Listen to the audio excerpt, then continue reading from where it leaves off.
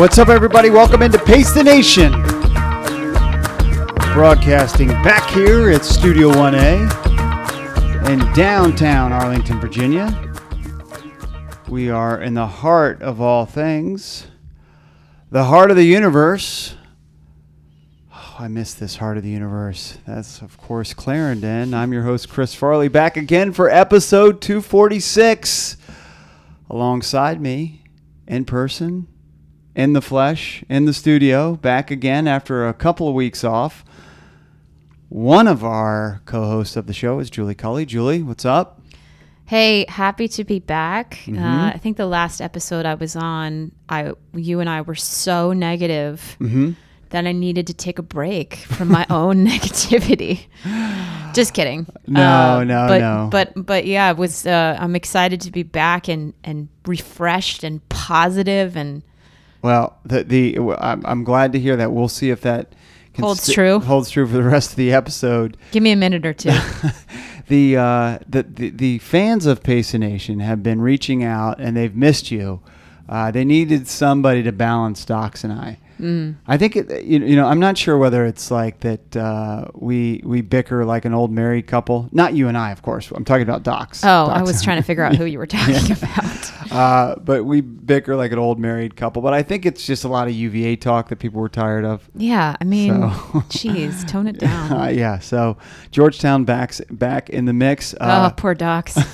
We are excited to have you back, but unfortunately not excited that Docs is on a 1-week hiatus. Maybe it's Docs and I that are bickering. We just can't be on the show together right now. No. Let's not start any rumors. Nasty rumors. No. So great to have you back. A lot to get into with you. From the top of the show, I said, I threw in that subtle. Wow, do I miss the center of the universe? Well, we're recording from the center of the universe. We still. are. Yeah, we are recording from the center of the universe, but you and I have moved from the center of the universe, and we'll get into that in just a minute. Also on today's program, we've got a big show and a big guest. Brian Gotze is going to join us. Now, you're going to say, who's Brian Gotze? Well, we've talked about bits on this show during the pandemic. Another bit.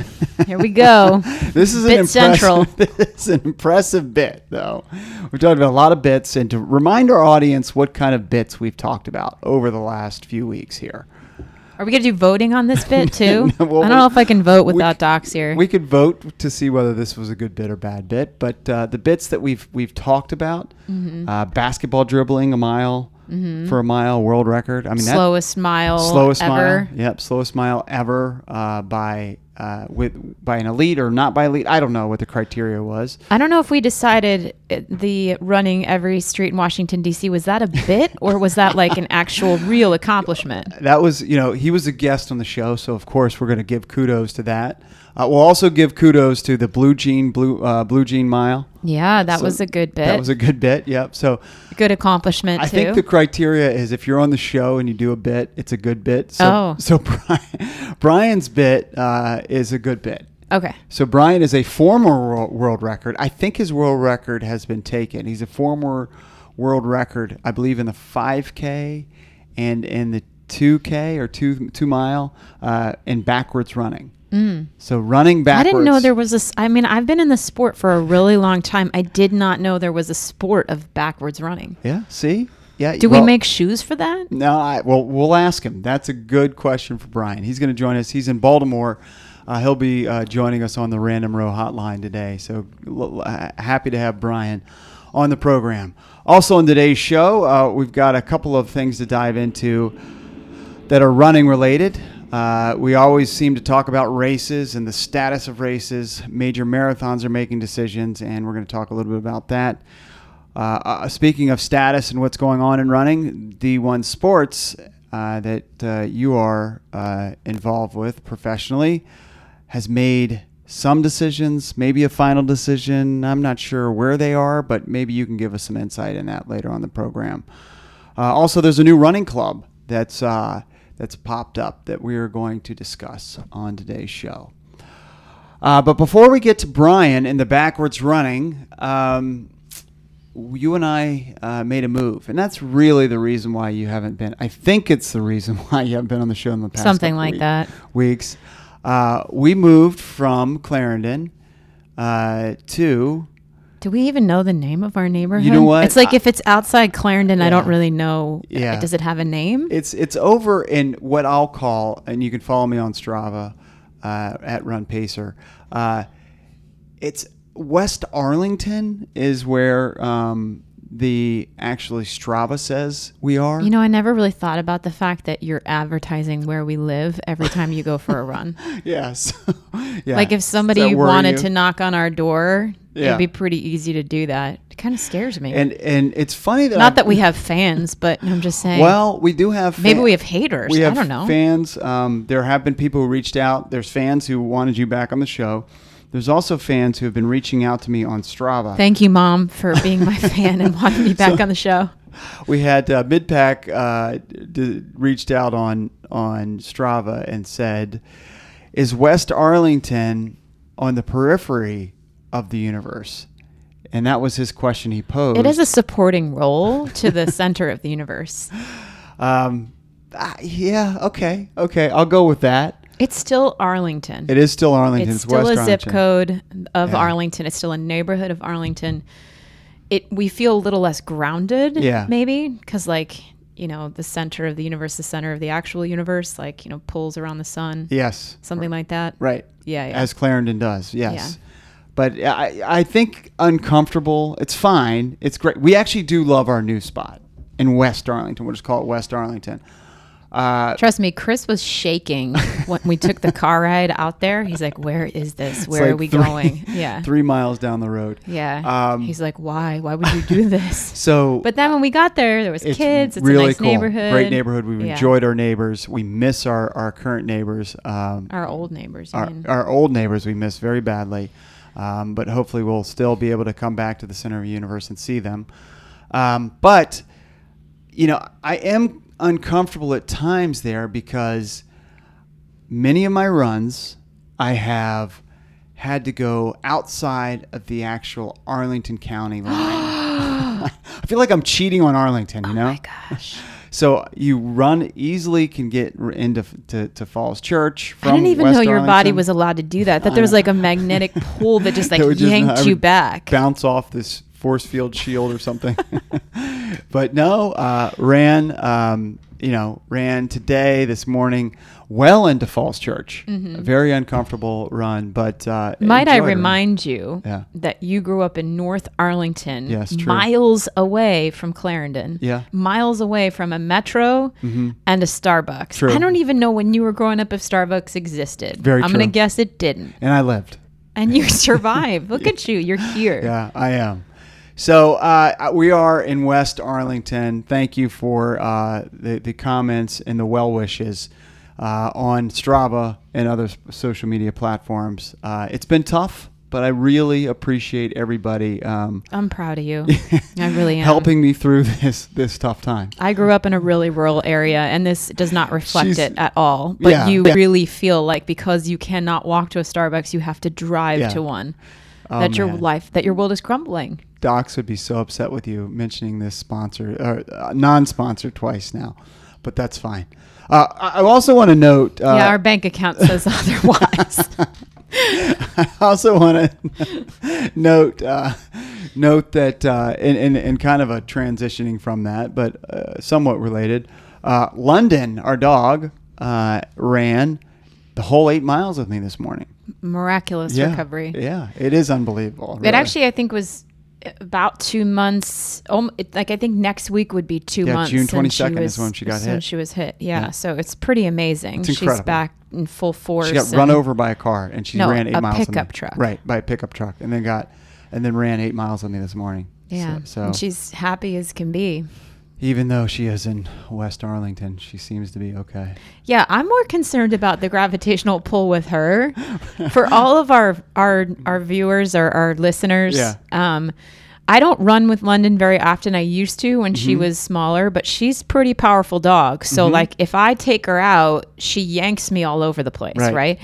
And it's also really unsafe for me to run with her because Chris, we have this running joke in the family that like Chris kind of slides across streets, like casually. He kind of like runs out in the road, and the dog has now learned these behaviors. So like, well, it's like a, four-way big intersection traffic light, and she's sliding out into the road because that's her.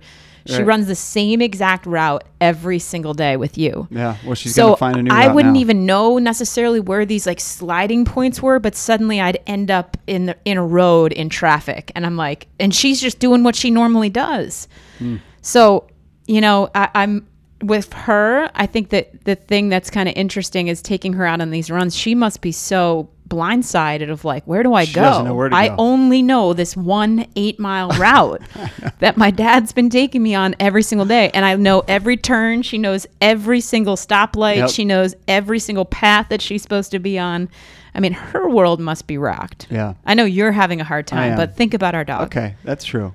All right, send the well wishes to both me and the dog. and I'm sure our audience This is very sad. It's very sad. I'm sure our audience is really shocked that she got hit by a car, as you described me sliding out and in out. the roads. Yeah. All right, we're going to transition from that. We were going to stay positive today. We're going to have a fun conversation with our next guest. He's a former world record holder in backwards running. We're going to get the details from Brian Gotze. He joins us next here on Pace the Nation.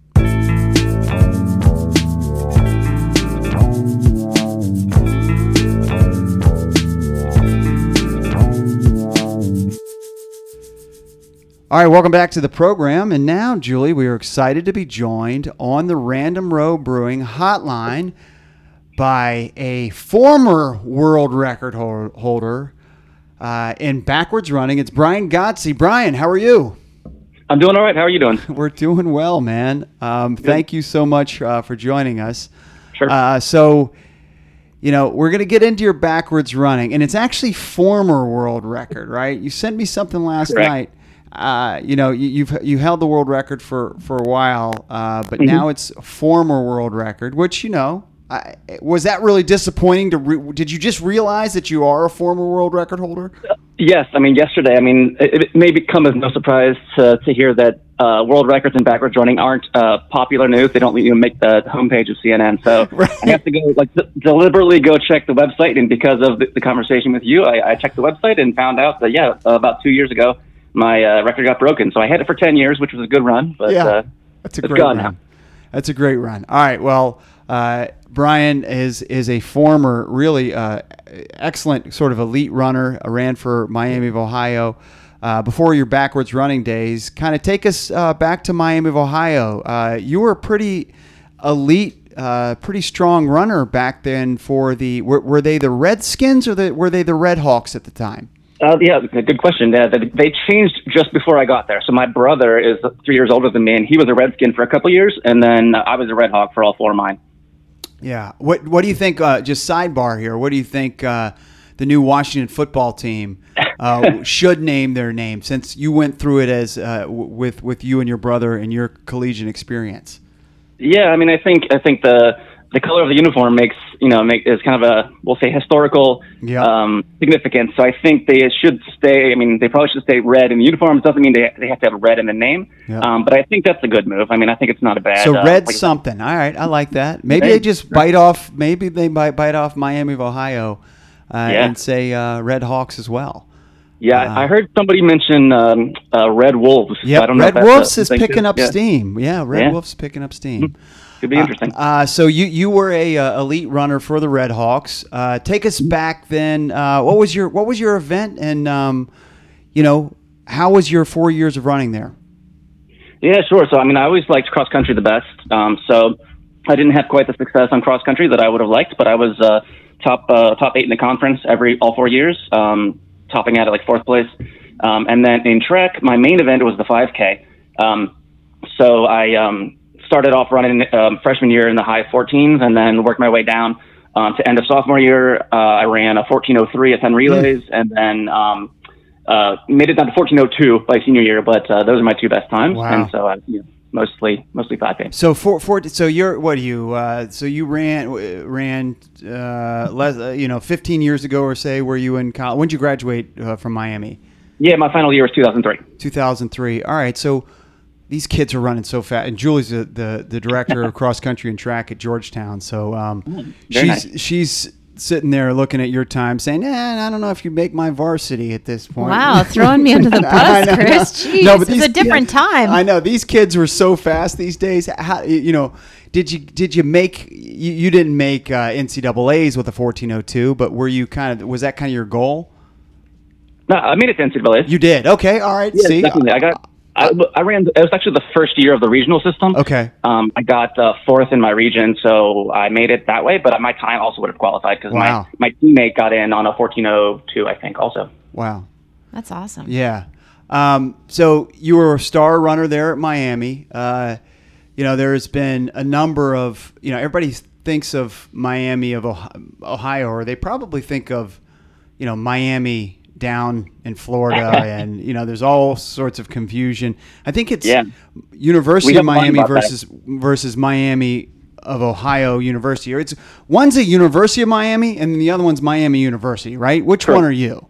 Yeah. So it's a funny. Well, we have a funny line about that. But I went to Miami University. The one down south is University of Miami. But all of us, Red Hawks are trained to say that Miami was a university before Florida was a state. So that's what we thought to say. So we were first. You definitely were first. Okay. And there was many great athletes. There's the Brian Godsey's. There was the Wally Serbiaks.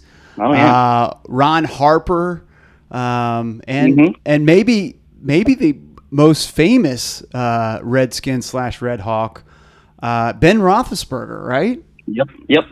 He was 1 year behind me in school, so he started a year after me, and he left after his junior year, so we actually left in the final, both in 2003, I believe. So Julie kind of rolls her eyes because we talk a lot we kind of go off script and talk football on this podcast, even though it's a running podcast. Did you have any interactions with Ben Roethlisberger? Just a little bit. I remember being on the football field with him, not playing the game, but we were getting awards for student athletes or whatever. Nice. So I had small interactions there, and we had a giant Halloween party one year. Like the track team always had a giant Halloween party, and that was at my house. And Ben Roethlisberger came with a couple of other guys who were very tall, so I'm guessing they were either football players or basketball players. Right. But I figured they came and didn't have costumes on, so I briefly thought about chastising them for that, but decided against it once I saw how big they were. Probably a smart idea. Yep. They were probably twice your size. Just about. But so very cool. So a good running career at Miami of Ohio, and then do you get into backwards running like right after college? Like when you're fit, you're like, all right, I got to take advantage of this fitness, so let me go get into this backwards running. Yeah, I mean, I stayed on at Miami to get a master's degree, so I was still there in 2004 when I got started in backwards running, and it definitely was not a deliberate choice. Just I'm going to do this. What happened was, back in high school we did backwards strides after practice, just like most soccer players, football players, or whatever. Mm-hmm. And it helps with knee pain and all that stuff. So I started doing that in college a little bit on my own, and then I kept doing that after college. And then in 2004, I was sort of like short on time. So instead of doing like 8 100-meter strides backwards, I decided to do like a full lap. And then the next day I did like 2 full laps around the track, just all at once, just on a whim. Mm-hmm. And then because I timed myself, just on a whim again, on my way home across campus, I was thinking to myself, I wonder if anybody else has ever done a lap backwards or 2 laps backwards and timed themselves. And so I Googled it and came across a page of world records. And this was like, the few things that were on the internet about backwards running. And then I saw the 800-meter world record was like 2:59, I think. Mm-hmm. And I was like, oh, I can do that. So then that's when I decided to do it. Yeah, and I'm looking at this world record page. You did end up breaking you ended up breaking the world record, I believe, which has since been broken. But yeah, that one was actually. So I set my mind to like running that. I took like 6 weeks or 2 months to train. Called the local newspapers that came out and wrote articles and stuff like that eventually. But the funny thing was, is I ran that and then took off to Italy for a summer in Italy, mm-hmm. and that record was broken literally 5 days after I said it. Got And it. I only found out 2 weeks later because I was talking to my mom on the phone and she told me. So your mom was into it. Good supportive mom. Yeah. Nice. Yep. All right, so let's talk about the mechanics of this backwards running. We've talked about a number of bits on this show recently. We call them bits. The slowest mile.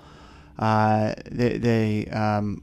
the second place woman at the Olympic trials? Molly Seidel. Molly Seidel. She's done a slowest mile during this pandemic. We've seen the dribbling a basketball. The Blue Jeans Mile. Blue Jean Mile. So a lot of pandemic bits, but you were ahead of your time and doing this bit well before the pandemic. You're a bit leader. So, but consistent with each of these bits, there are rules. So I'm assuming that there are rules that you must follow when you're doing backwards running. You can't be kind of like, side or doing it, kind of running to your side. It's got to be fully backwards, right? What other rules are you taught when you're trying to do backwards running? Yeah, I mean, it is kind of weird. Unlike race walking, there aren't really easy rules for that. I mean, basically, the only rule is really that your torso has to be pointed. Has to be pointed more towards the backwards direction than the forwards direction. Okay. As far as I know, and so it's a lot of sort of honor system, but I think most people know when somebody turns around. So that's kind of right. Obvious there. So you've got the rules down, and you've got the same equipment, I would assume, that you run regular runs in, right? Yes. I I always ran in flats, even on the track, except for the very last race I did in 2008. I didn't even think about it. I was like, I'm going to fall if I run in spikes, and somebody loaned me spikes at the last minute, and I ran in them, and it was actually pretty nice. So you did run in spikes for some of your backwards attempts. I have trouble. Yep. I have trouble running forward in spikes. I trip myself up all the time. I don't know how you did that backwards. That is impressive. Yeah, I was a little worried myself, but I tried it out, and then I was like, all right, sure, I'll do it tomorrow. So. All right, so let's go through the timeline again. So you decide, all right, this is something I did. I did strides. I combined my strides. I did 2 laps. I saw that the record was 2:59 or whatever it was for the half mile. Mm-hmm. You end up doing 2:50. Your mom tells you that you no longer have the record, but you end up running 2:50 in 2004. Right. Then is the fire lit for you to be like, all right, this is going to be my thing. I'm going to take down a lot of these records. I'll say ironically, so in where I was going in Italy for the summer for like a study abroad sort of thing, it wasn't very far from what I just found out at the time is the longest running backwards running race. So it's now been annually run, I think, over 20 times. And at the time it was like 13 years old, I think. Mm-hmm. And so literally hundreds of people show up in this tiny town in the Italian countryside and run 3,000 meters for the most part. That's what the adults on run. a track. Oh no, this is on the road. This is a road race. Road race, okay. Yeah, and oddly, the course has speed bumps, which I found out when I got there. How many people are doing this in Italy? So this race probably has a few hundred participants total, and so like the adult open race was like 130 people, I think, the one that I ran in. Okay. 130 people running backwards. That's incredible. Okay. Yeah, and I knew very little about this before I got there, and I found it online. I sent an email to the organizer, and I did not receive a response. So I don't know if you can see it or whatever. So I was like waffling on whether I wanted to go. This was only, I think, 2 weeks after I arrived, and so I just said, okay, I'm going to go. And I just like hopped on a train, had to take a train to Parma, I think, and then a 30-minute taxi ride to Povilio, the little town. Mm-hmm. And I got there and like was glad to see the registration desk. So I went up and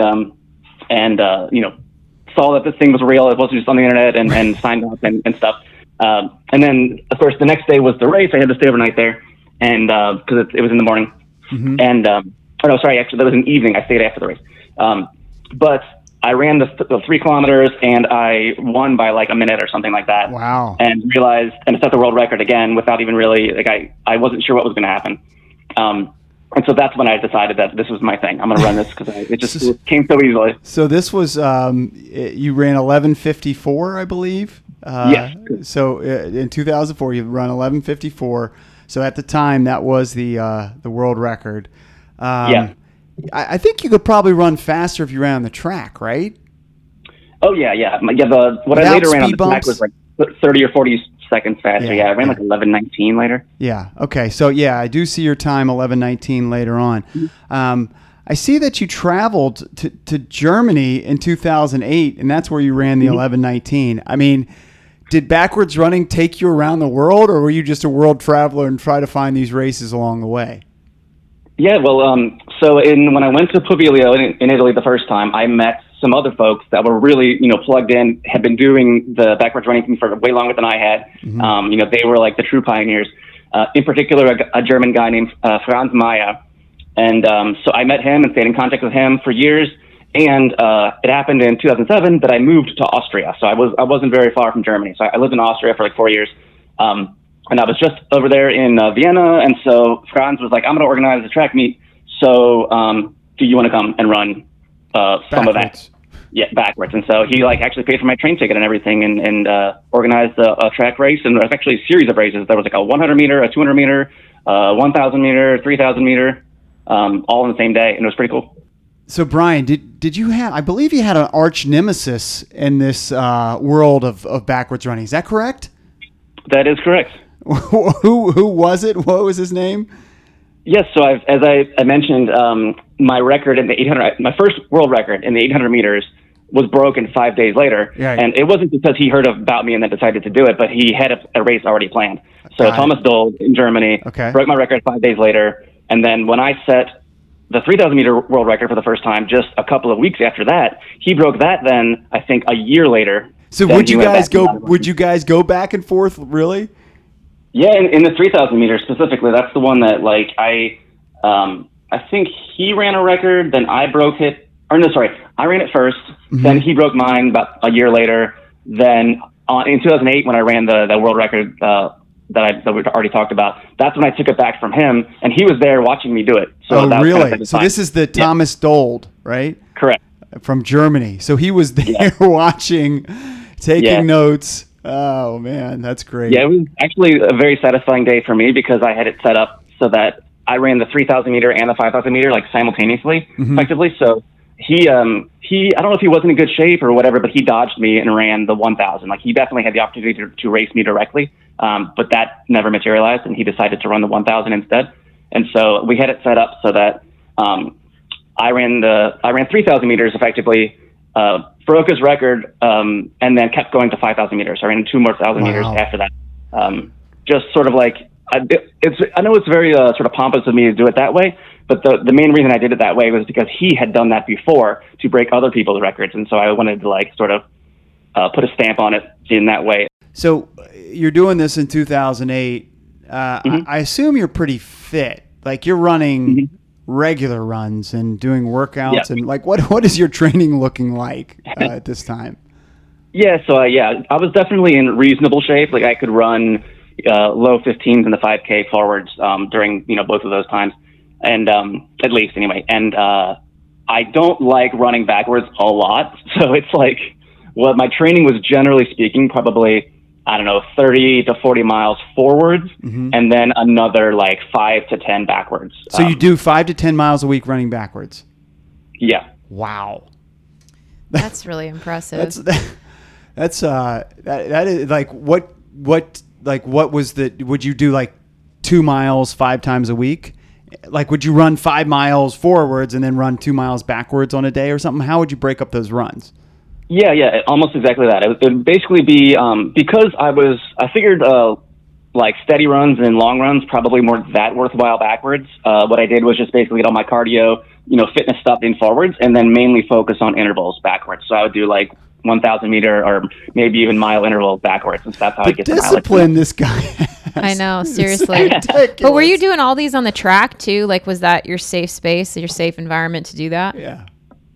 Sometimes, but I think a lot of the time I was able to find paths in various places. And so in Oxford, Ohio, where Miami is, there was a very low traffic road.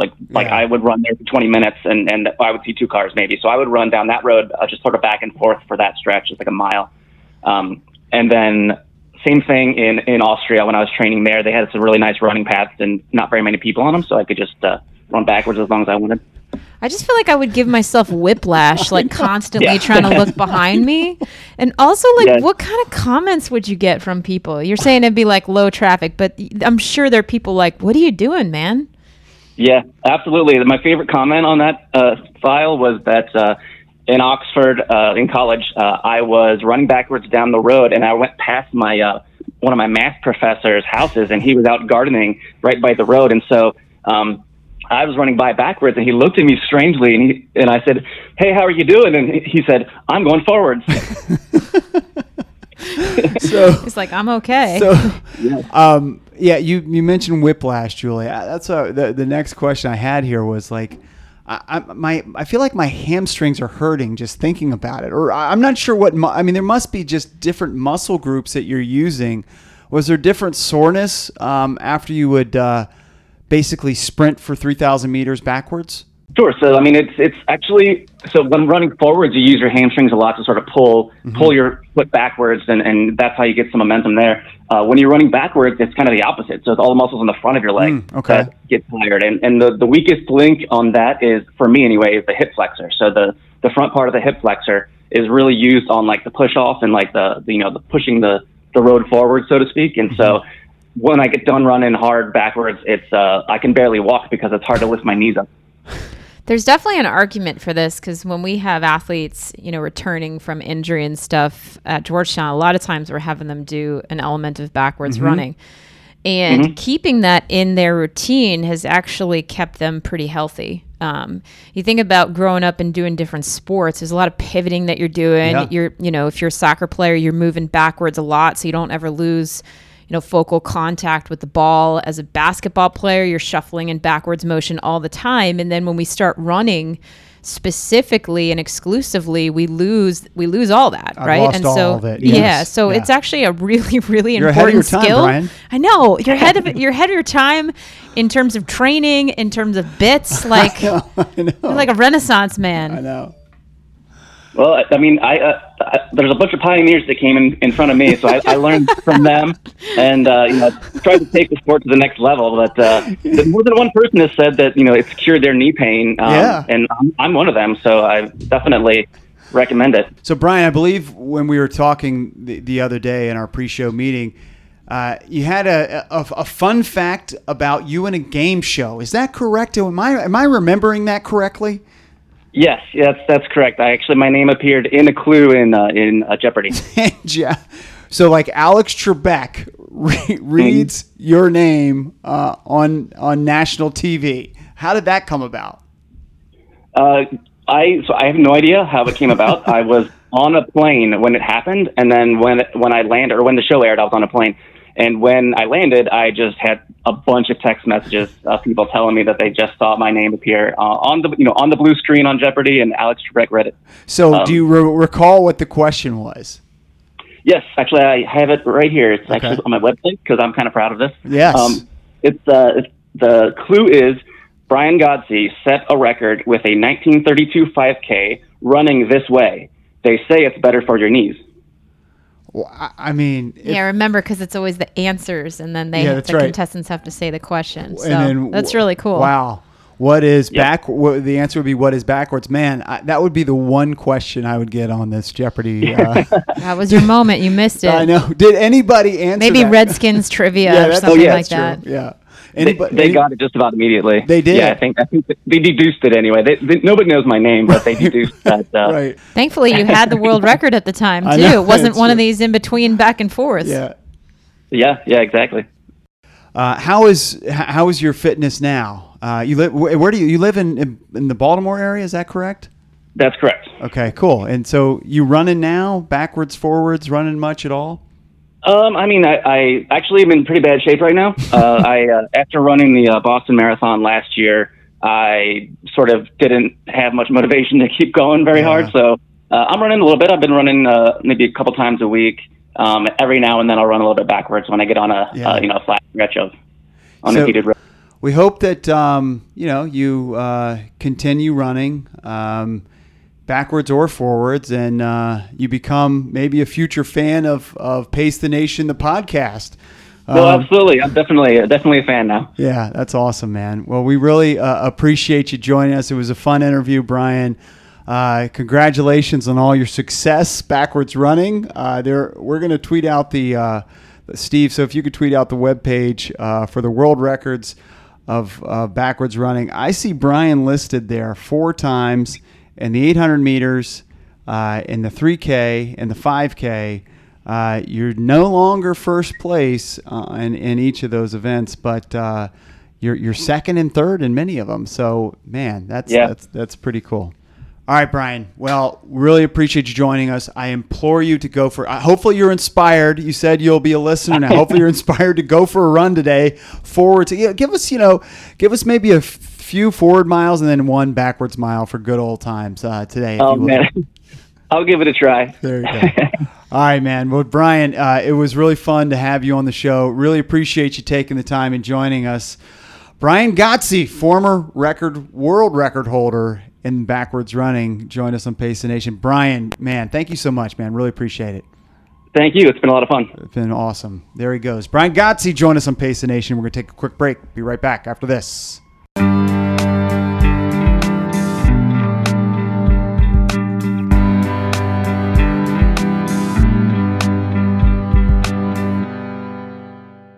All right, welcome back to the program, and thanks again to Brian Gotze for joining us on the program.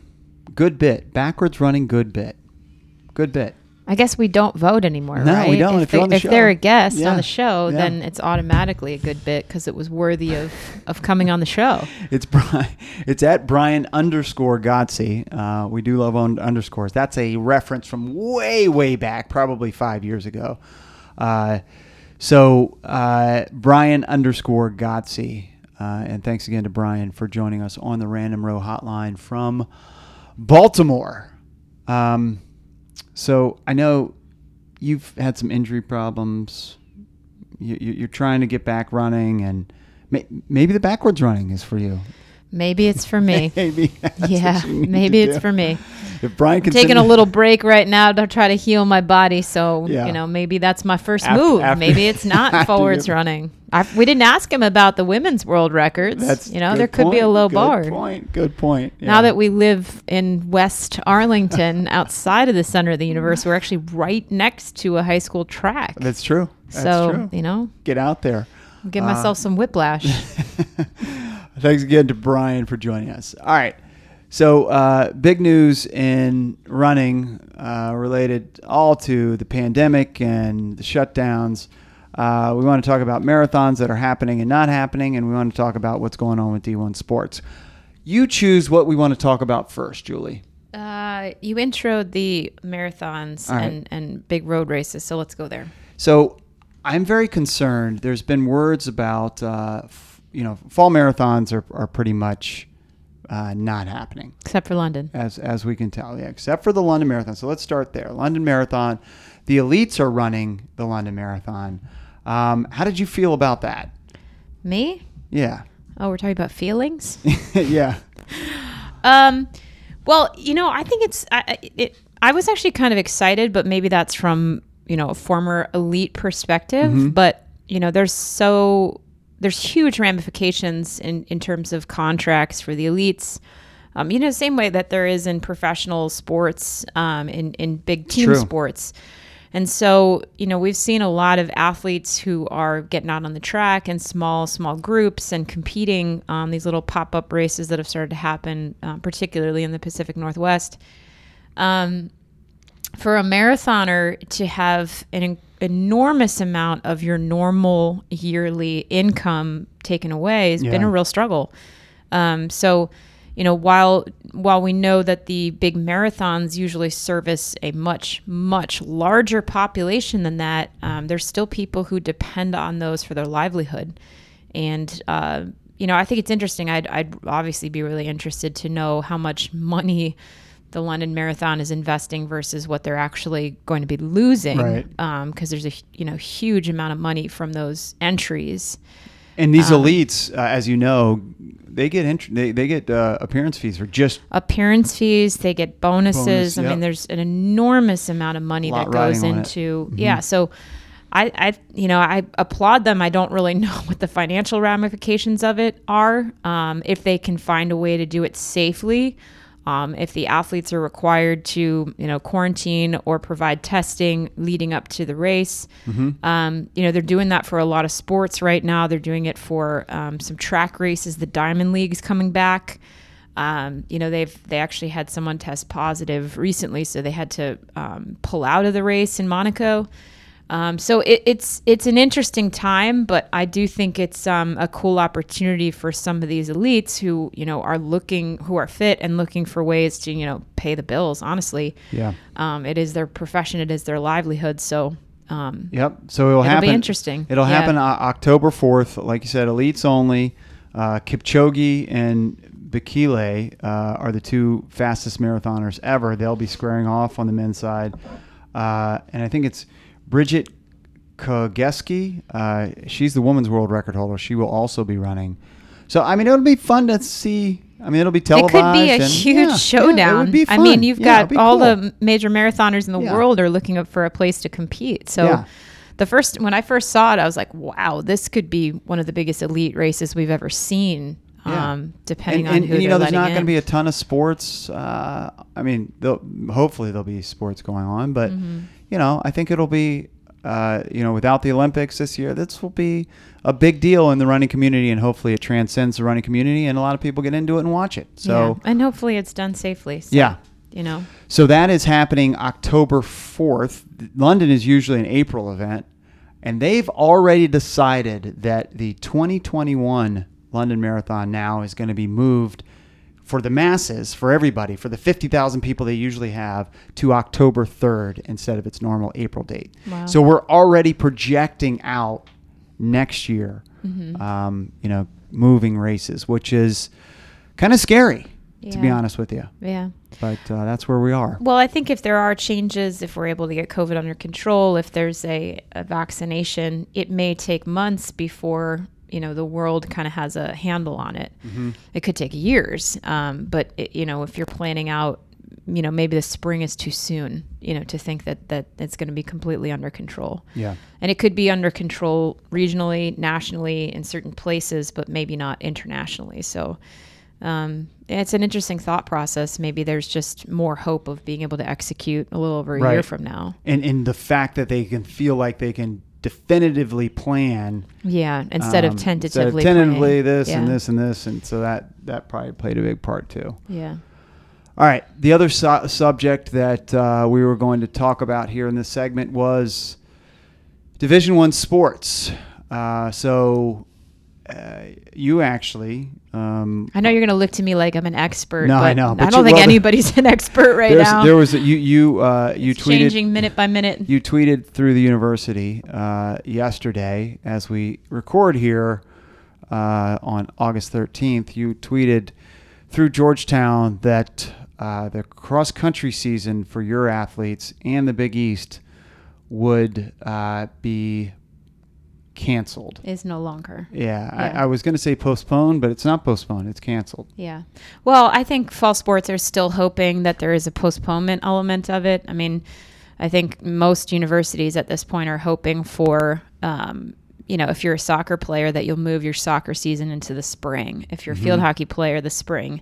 If they end up moving football, that they would move football to the spring. Problem with our sport is we have sports all year long. Right.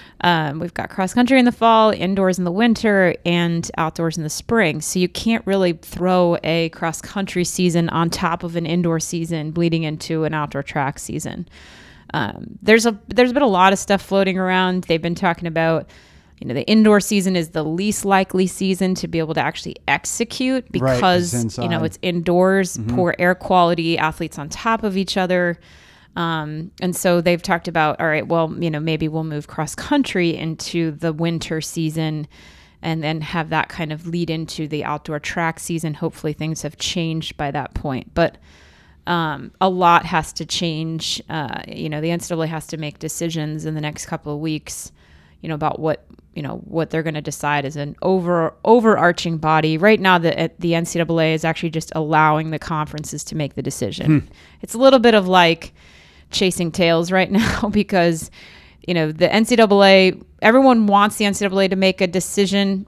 I shouldn't say everybody, but a lot of folks want the NCAA to make a decision. The NCAA doesn't want to be the one to make the decision. They want it to really start coming down from the conferences. Whereas in the winter, right before, I guess the conference basketball tournaments were beginning for us in track and field, it was the day before the NCAA indoor championship. The NCAA made an overarching decision about, what was going to happen with sports and basketball moving forward. They don't want to make that decision now, especially with football at play. And so they're asking essentially, or waiting, I should say, for the conferences to make decisions. And so that's why you're seeing conference by conference start to make a decision. The big decision that came down this week, I'd like to think it was the Big East, but it was the Big Ten. The Power Five has really been pushing forward with trying to execute football and fall sports. And the fact that the Big Ten came forward this week and said it's not going to happen was a huge, huge statement. And so, all the big commentators and sports commentators are thinking that the rest of the Power Five will eventually follow that path. But it may take a game or two. It may take for some of these universities to see that it's not a controllable situation in order for that to happen. So, but it's just a weird time. Like we saw a university in the Big Ten, like literally the day that they made the announcement that they were not going to have fall sports was the same day that like one of the cross country teams was arriving back to campus. So it's like you saw pictures of them in the morning, so excited to be back on campus, doing their COVID testing, getting their gear. Right. And by that afternoon, they're like, you don't have a season. So Georgetown actually, the Big East came out yesterday and canceled officially fall sports. But 2 weeks ago, Georgetown decided to go fully online. Which essentially ended our fall campaign. So, it wasn't really a surprise yesterday for us. We had already kind of made a decision as a university that we weren't going to move forward with fall sports. But it is certainly comforting for the conference, for the coaches, for the student athletes to know that we're united. And I think the student athletes are starting to find, at least at a place like Georgetown, a little bit more peace with knowing, if these big conferences start to pull out, that may mean, okay, there is not going to be an NCAA championship that they're going to miss out on. Because I think that would be really hard to swallow if your university decided to not allow you to compete, but you had to watch an entire season unfold. Right. Yeah. And so I just think ultimately, I heard this on another radio show that I was listening to. It just may be too expensive to execute anything. I heard that Ohio State was paying $250,000 a week for testing, keeping their kids safe. Yeah. I mean, football has for I believe it was just for football. Yeah. Maybe it was just for all their kids too. But you think about that. Football has maybe 90 to 100 kids. Yeah. I mean, if that's what they're going to do, you just can't. The university can't afford it. Yeah, and it's like, okay, just because you have the testing doesn't mean that the virus is spreading any slower. Correct. Right? So testing is great, but it's not a cure for the virus spreading. Right. So, I think while all of us have been concerned about like the turnaround time in terms of testing, the bigger issue is that you're trying to control 18 to 22-year-olds right. or 23 or 24-year-olds. And not have them gather in groups outside of practices. Like coaches can't control their world. Well, I think that was part of the $250,000 that they were trying to put, things in place to control some of that. Yeah. I think, unless it's an NFL or right. NBA it's bubble or Major League Baseball bubble, we can't even, we saw it with the Marlins, right? Like you have a couple of guys who go out, they're not supposed to, but they do, and they infect a, big portion of the population. So it's just a lot to trust that people are going to be able to kind of control themselves to be able to execute the games. I know everybody wants to, and but it may just be a little too idealistic. All right. Well, you're going to keep us updated because you are our resident. And I'm on the other end of it now. Like, I we're know. canceled, right? So, know. if we weren't canceled, maybe I would be like, we're let's doing go. everything we can. Right. And, but, Right. it's just a tough place to be Yeah. right now. And it's really hard to kind of be watching it unfold. And these are really difficult decisions for universities to make. The amount Yeah. of money at play with some of these major football programs is unbelievable.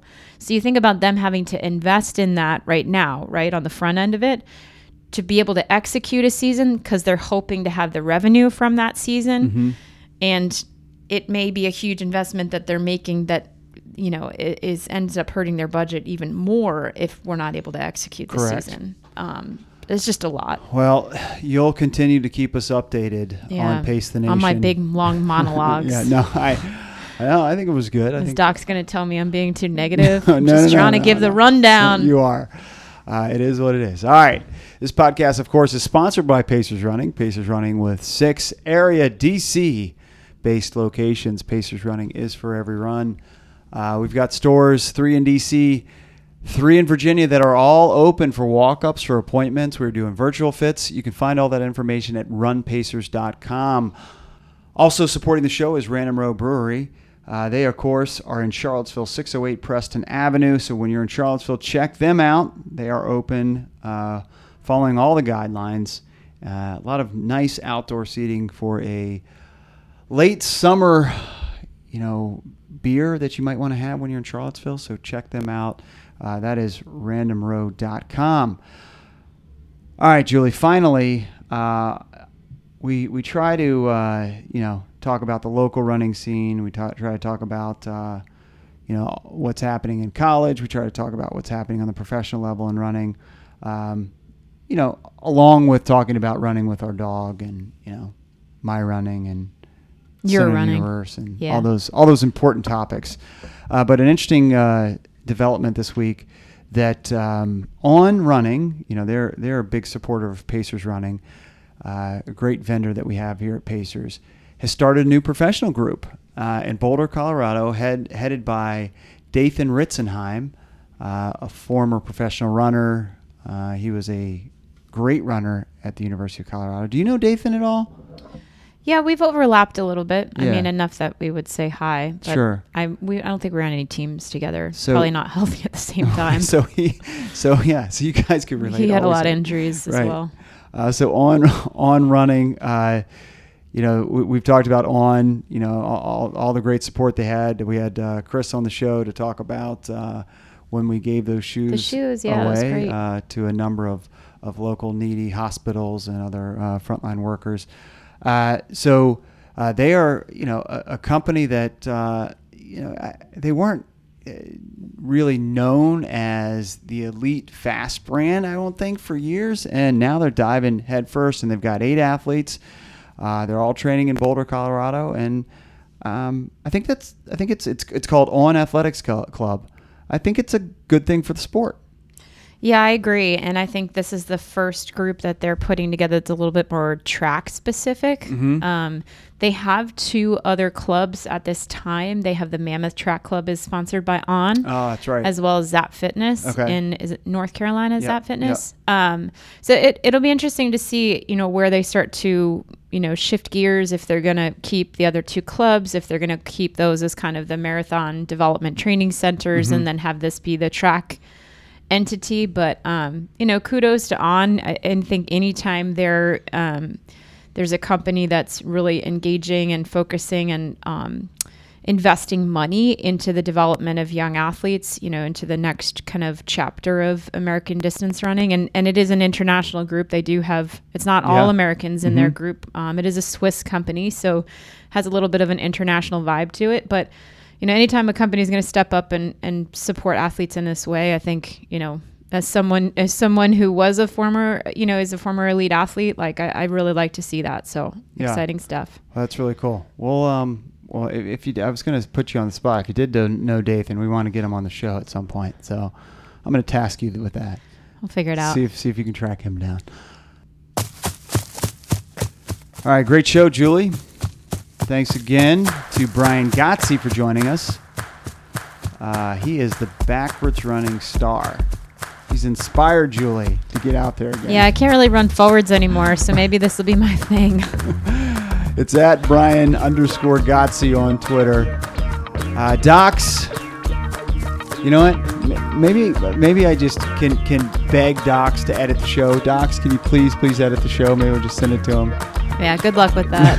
Well, now we miss Docs, but we do miss his editing for sure, because he's a whiz at that. As I butter him up to try to get him to edit this one. All right, for Amy Docs, who's not here, for my partner in studio, Julie Cully, I'm Chris Farley. This is Pace the Nation. We will see you next week.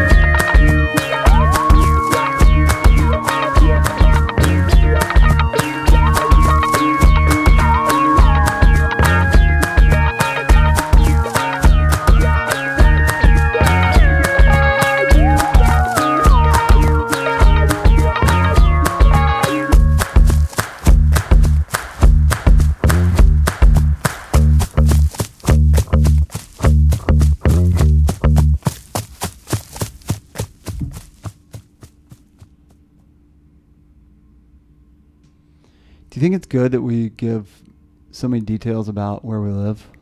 Well, you already give it out. Yeah, it's true. You already give it out on Strava?